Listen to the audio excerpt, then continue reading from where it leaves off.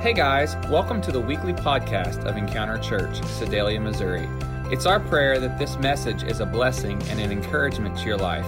If you want more information about Encounter Church, please go to our website, encounterchurch.ag. Thanks again. Enjoy the message.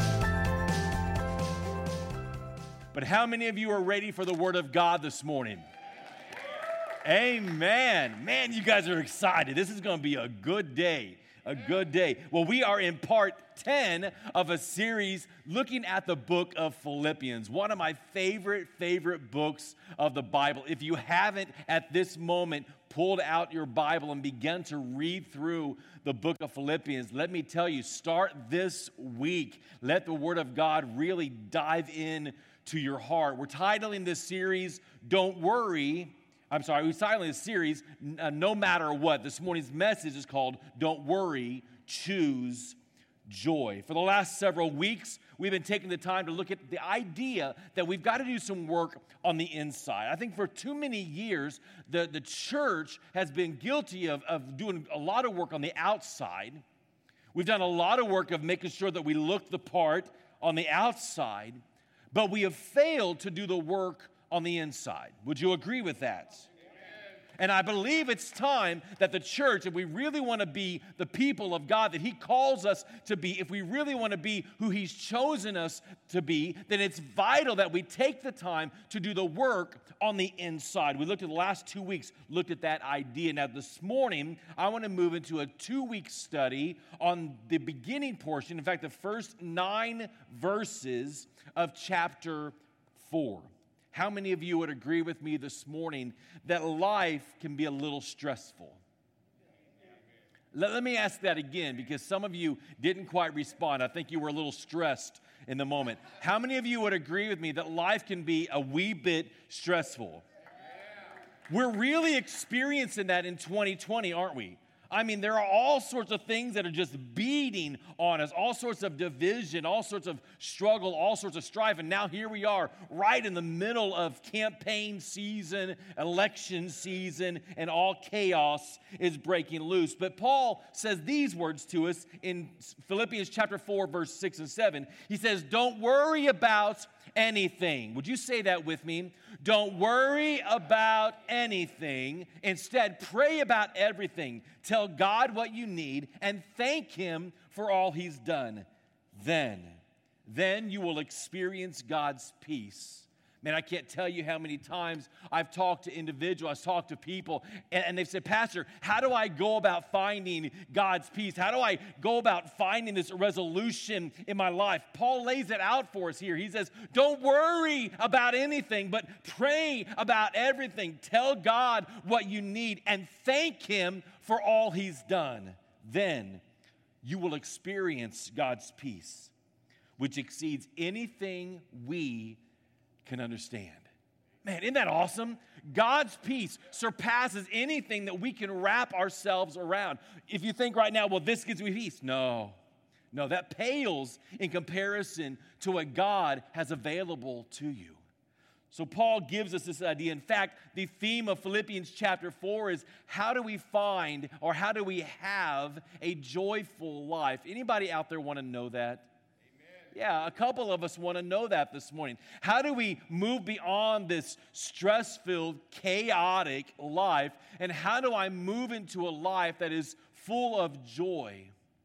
Paul gave us the answer, but 2 verses earlier, he says this, always be full of joy in the Lord. I say it again, rejoice. Always be full of joy in the Lord. I say it again, rejoice. Now, we look at that, and in our human mindset, in our limited capability, I don't know about you, but I see that and I go, that's not possible. There is no way that I can always be full of joy. There is no way that I can always rejoice. Have you had those moments when you're driving down the road and that person in front of you has no care in the world? They have nowhere to be, no time schedule. They don't know how a blinker works. They don't know how to merge properly. They don't realize that that turn lane in the middle is what you need to get into before you stop. Come on, somebody.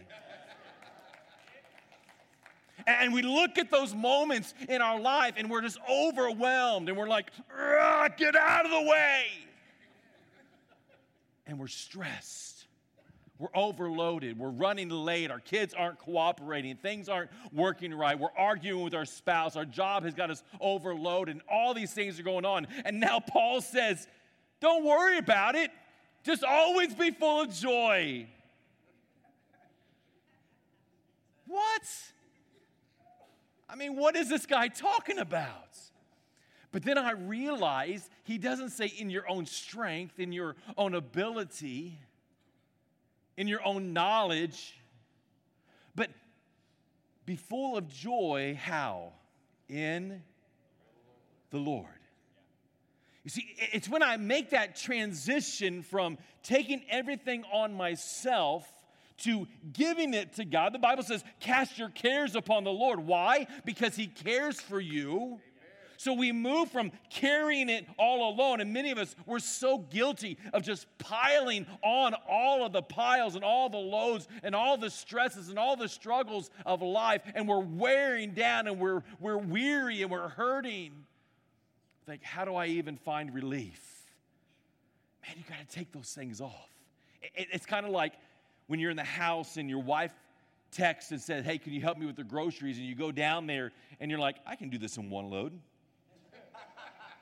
And you pile, come on, some of you guys can relate to this. You pile all those on. By the time you get upstairs, your arms are shaking and the blood is gone and it's hurting, right? But that moment you put them on the counter, you're like, oh, that's good stuff right there. See, that's what God wants us to do. He wants us to lay that down before Him, to give it to Him. But maybe you can relate to this. I want to read an excerpt out of the book Making Room for Life by Randy Frazee.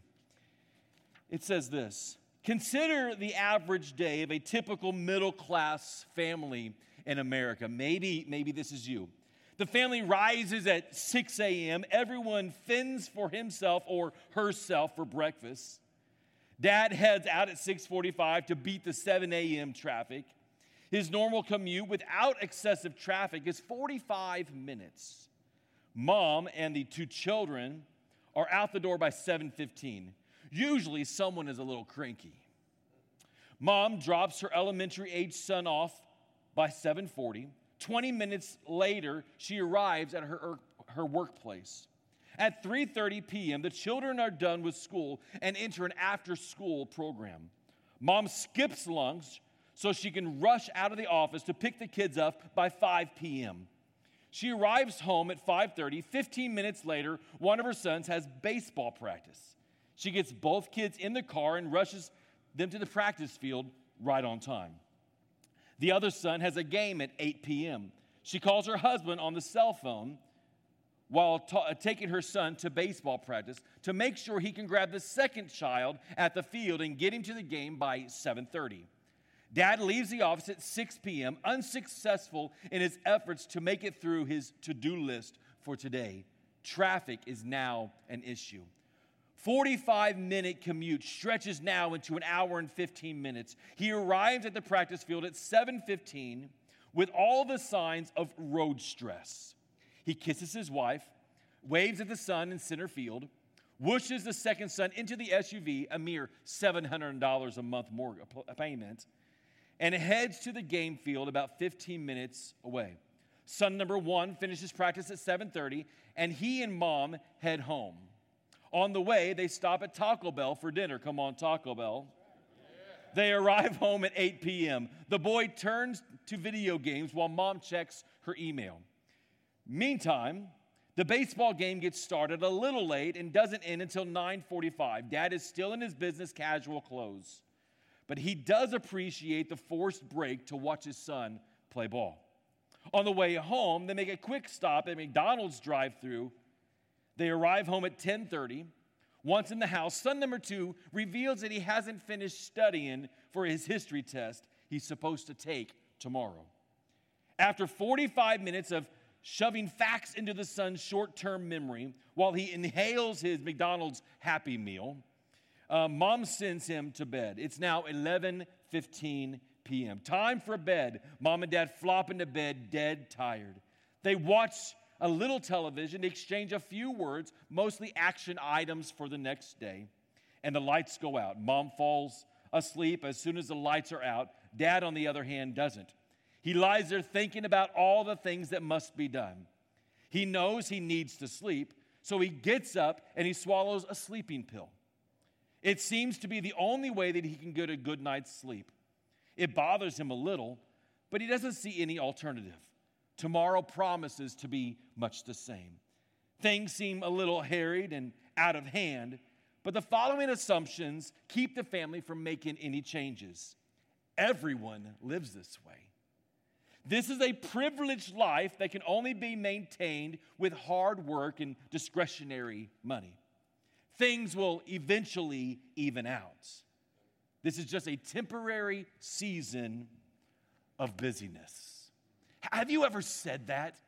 Man, right now it's just a busy time. Right now there's just a lot going on. I know my schedule is really insane right now. I know that I'm just taxed to the limit with activities and things going on, but this is just a busy time. It will soon pass. Anybody ever make that statement? Let me ask a follow-up question. Have you ever come out of that season? How many of us find ourselves in this same predicament? Try though we may, the slow season never arrives. Unfortunately, we try to maintain it on our own. Therefore, all we do is simply maintain life. There's never really any advancement in handling the stress and the situations in front of us. But I love the words in Nehemiah chapter 8, verse 10. It says, "Don't be dejected and sad, for the joy of the Lord is your strength."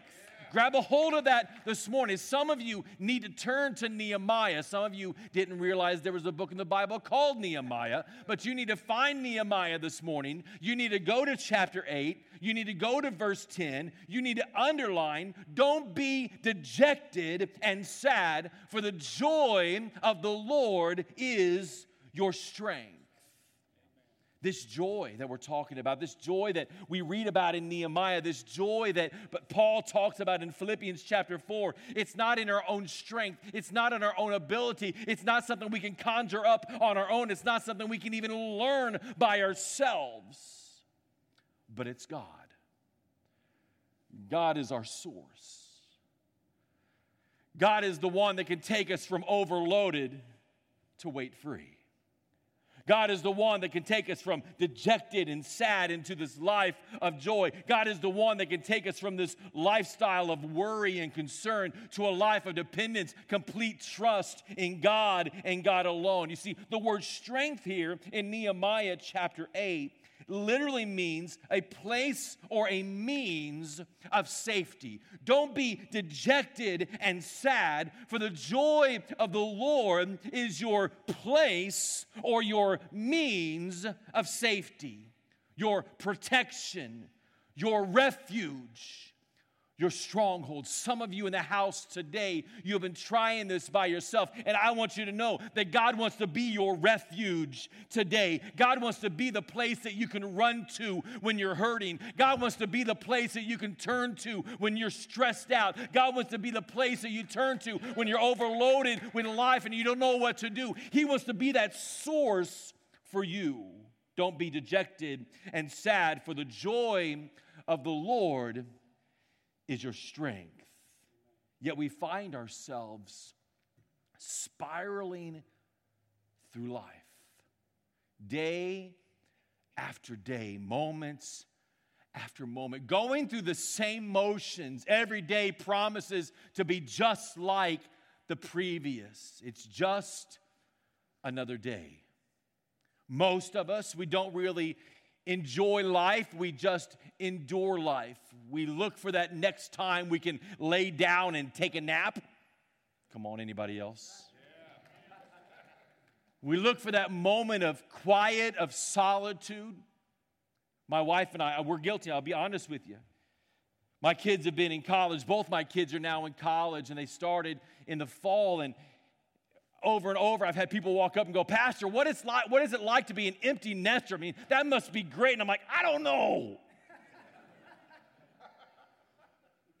We haven't had a break yet. It's been one thing after another, just going and going and going. I'm ready to discover what it's like to not have kids at home. No offense, Chandler, he's back for the weekend. Glad you're here, son. So this morning, I want to give you the first 3 of 6 strategies of reducing stress. Anybody want to hear that this morning? Let me give you the first 3 of those. Number 1 is this: worry about nothing. Worry about nothing. This word nothing, literally, it means medes.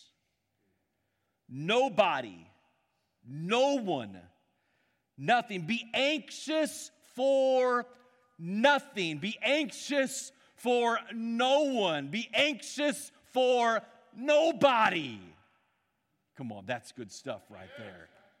But what are we're so concerned about everything, about everybody. What are they going to think about me? What are they thinking right now? Some of you walked in the building and you were concerned. What are people in church going to think about me today? You know what? Doesn't matter. We live our life for one. We serve one and one only. Now, I'm not saying that you need to ignore the person beside you, because the Bible clearly says we need one another, we need community, we need relationship, we need to encourage, we need to correct, we need to help, we need to aid one another. But our biggest concern shouldn't be those around us. Our biggest concern should be God. And when His joy is our strength, when He's the one that can take us from nothing into something, when He's the one that can give us a transfer in our life, then He's the one that we need to focus on. Paul says, be anxious for nothing, worry about no one. There's nothing in this world that we need to be worried about. But in everything we do, we must place our hope and our trust before God. I love the words in Matthew chapter 6. From the Message paraphrase, it says this: people who don't know God and the way He works fuss over these things. But you know both God and how He works. Steep your life in God reality, in God initiative, in God provisions. Don't worry about missing out. You'll find all your everyday human concerns will be met.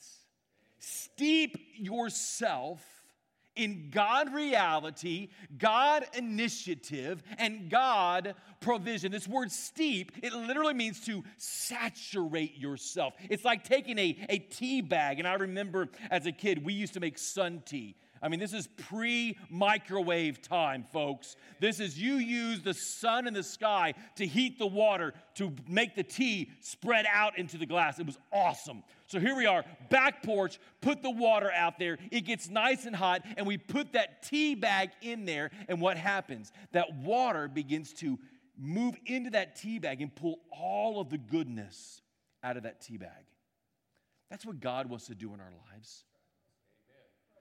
He wants us to be so consumed with Him that He flows through us, that suddenly His thoughts become our thoughts. Amen. His desires become our desires. His dreams become our dreams. Unfortunately, we're so much saturating ourselves in self-misconceptions. We saturate ourselves in self-roadblocks and self-shortcomings or even failures that we miss out on the opportunity to let all that God is consume us. Statistics show that over 50% of lost workdays are stress-related. 40% of job turnover is due to stress. 25% view their jobs as the number one stress in their lives. 80% of workers feel stress on the job. 62% end the day with work-related neck pain. 44% of workers end the day with stressed out eyes. 38% end the day with hurting hands. 34% report difficulty sleeping because they're too stressed out. Over 50% of workers say they often spend 12-hour days on the work-related duties, and an equal number frequently skipping lunch because of the stress of job demands. Job stress is estimated to cost American industry $200 to $300 billion annually. People who are unable to effectively manage their stress had a 40% higher death rate than more emotionally managed individuals. And finally, 75 to 90% of visits to primary care physicians are for stress-related problems. Folks, we have an issue. And I'm not just talking about those outside these walls. It would be easy to say, oh, this world's just a mess. They're all stressed out. But guess what, folks? So are we. Because we failed to turn to the source. We failed to turn to the resolution. We're overloaded. We're stressed out. We can't even seem to make it through the next day. Handling affairs of life seems to be way too much. The motto of many people is this: why worry when we can pray? Amen. Amen. Or that should be the motto. See, oftentimes the motto is, why pray when I can worry? Let's just be honest. Oh, we got real excited on the first one. But the truth of the matter is, I fear that we worry a lot more than we pray. We allow life to consume us. It beats us down. We're stressed out. We're overloaded. We have health issues now because of all the stress that we're enduring in life. And God says, I didn't design you for this. I designed you to lean on me, to rely on me, to trust in me, to allow my joy to be your strength. See, worry is simply assuming a responsibility that God never intended for us to assume. We're simply expending energy by trying to control the uncontrollable. In fact, Matthew chapter 6 says it this way: can all your worries add a single moment to your life? Think about this for a moment. You get that phone call, you get that information, you have that in front of you. Can worrying about that really add a single moment to your life? No. In fact, one article I read online said this: if you have a lot of responsibilities and worries, you may be running on stress a good portion of the time. Launching into emergency mode with every traffic jam, phone call with the in-laws, or segment in the evening news. But the problem with stress response is that the more it's activated, the harder it is to shut off. Come on, look at this. I love what this report says. The more that it's activated, the harder it is to shut off. Instead of leveling off once the crisis has passed, your stress hormones, your heart rate, your blood pressure remain elevated. Furthermore, extended and repeated activation of the stress response takes a heavy toll on your body. Prolonged exposure to stress increases your risk of everything from heart disease to obesity and infection to anxiety, depression, and memory problems. Because of the widespread damage that it can cause, it's essential to learn how to deal with stress in a more positive way and reduce the impact of it on your daily life. So let me ask the question again. Can all these worries add a single moment to your life? The answer is no. So there's got to be a better way. Paul says, don't worry about anything. Well, that's great, Pastor. Tell me what I can't do, but what can I do? If I can't worry about it, what's my solution? What do I turn to instead? I'm so glad you asked. Strategy number 2 is this: pray about everything. Don't worry about anything, but pray about everything. Paul is saying, don't panic, pray. Look at your neighbor this morning and say, don't panic, pray. That's what Paul wants us to grab out of this section of Scripture. If it's big enough to worry about, then it's certainly big enough to pray about. But why do we so often leave prayer as our last resort? Well, I guess all we can do now is pray. How many times have we been guilty of saying that?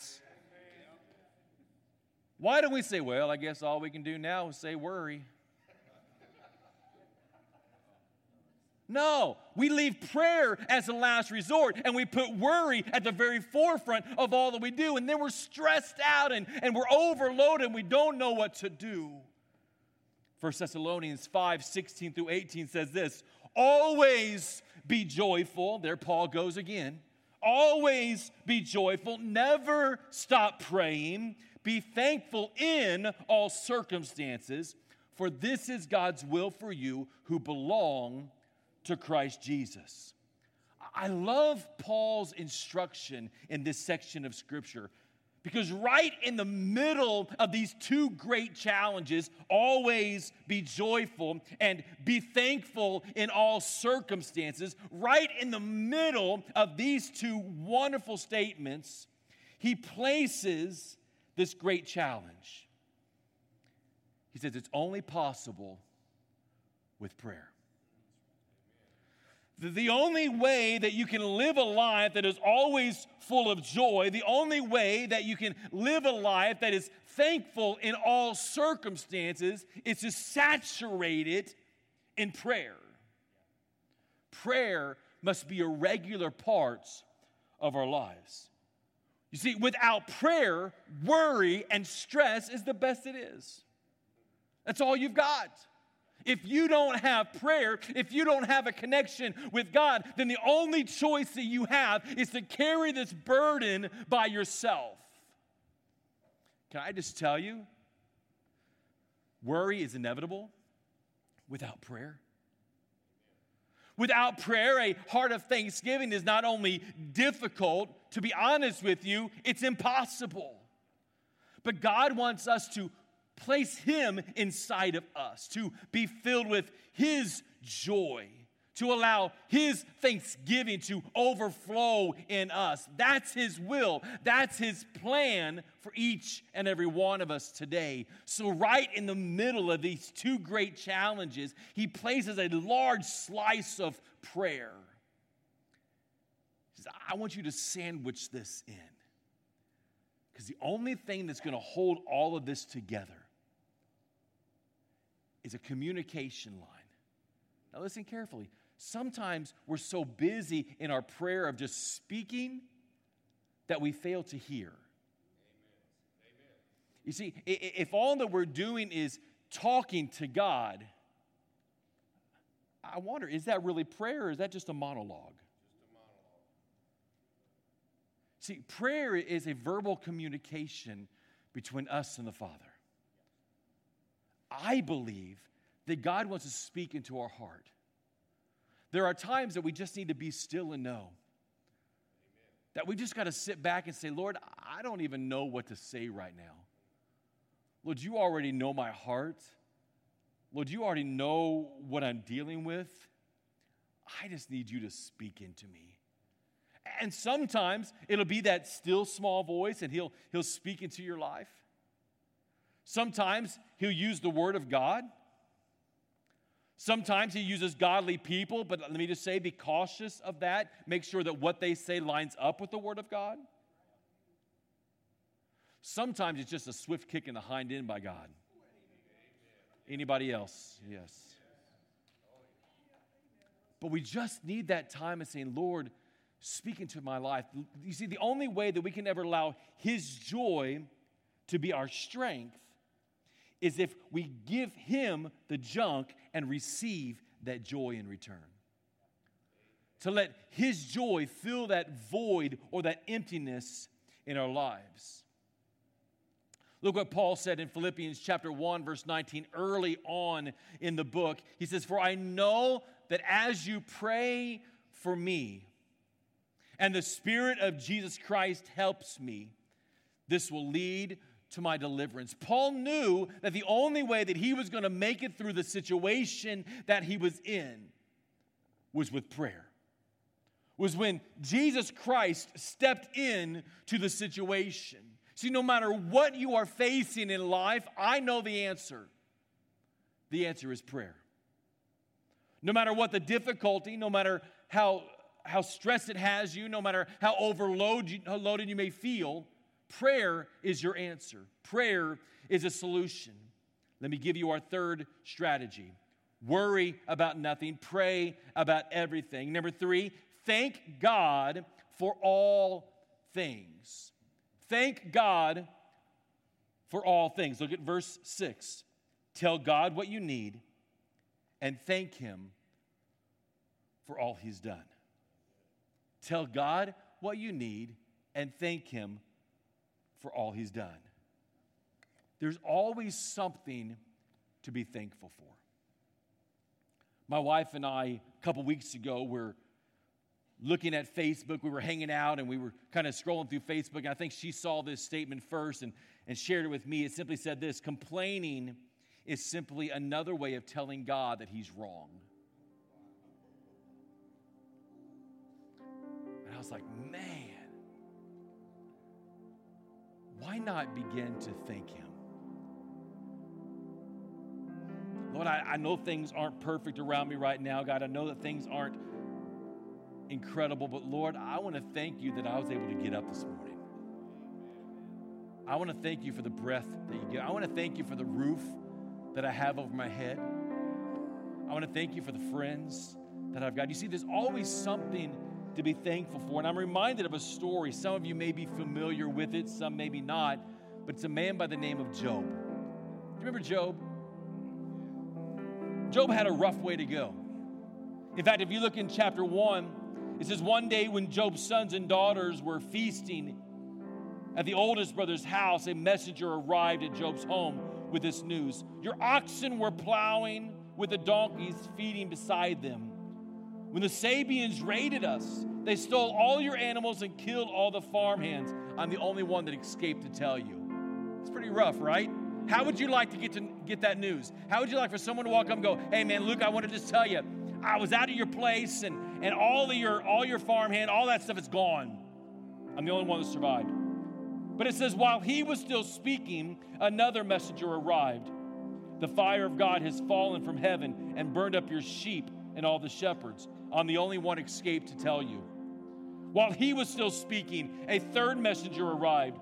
3 bands of Chaldean raiders have stolen your camels and killed your servants. I'm the only one that escaped to tell you. While he was still speaking, another messenger arrived. Your sons and daughters were feasting at the oldest brother's home. Suddenly a powerful wind swept in from the wilderness and hit the house on all sides. The house collapsed and all your children are dead. I'm the only one that escaped to tell you. Job stood up. He tore his robe in grief.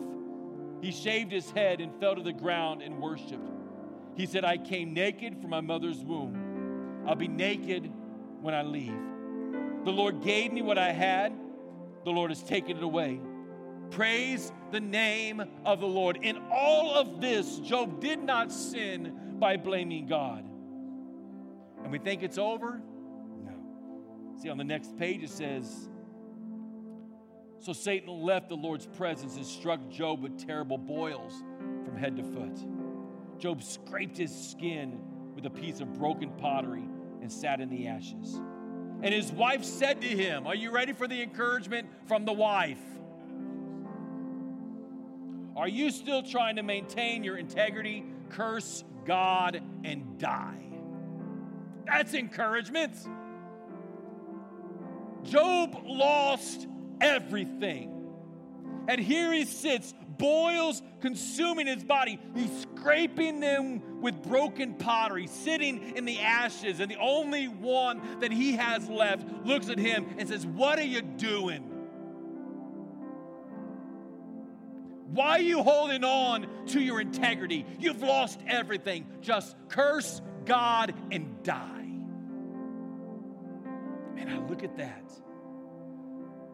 I'm like, man, that guy is just overloaded with stress. I can imagine just the pressure of life that he was feeling. Many of us in that moment, we would have agreed with the wife. We would have said, yeah, that's what I need to do. Throw in the towel, give up. Yet Job realized that God knew what was going on. That God hadn't abandoned him, that God was still in control. Does that mean that Job was happy all the time? No. If you read on in the book of Job, Job had some roller coasters experiences. But in chapter 2, he says this: should we accept only the good things from the hand of God and never anything bad? Think about that for a moment. You've got these stresses in life. You've got these difficulties that you're facing in life. What are you going to do with that? Worry about nothing. Pray about everything. Thank God for all he's done. Tell God how much you love him. Tell God what you need. But thank him for all that he's done. See, the Bible goes on to say in Job chapter 42, it says that God blessed Job. In the second half of his life, God blessed Job more than he did in the beginning. See, if all we ever receive is the mountaintop experiences in life, how would we grow? Think about that. If all we ever have is the blessings of life, if all we ever receive is participation awards, how will we ever grow? You see, it's when we go through the struggles, it's when we go through the difficult moments of life, it's then that we grow. Why? Because it's in that moment that we reach out and say, Lord, today I need you more than ever before.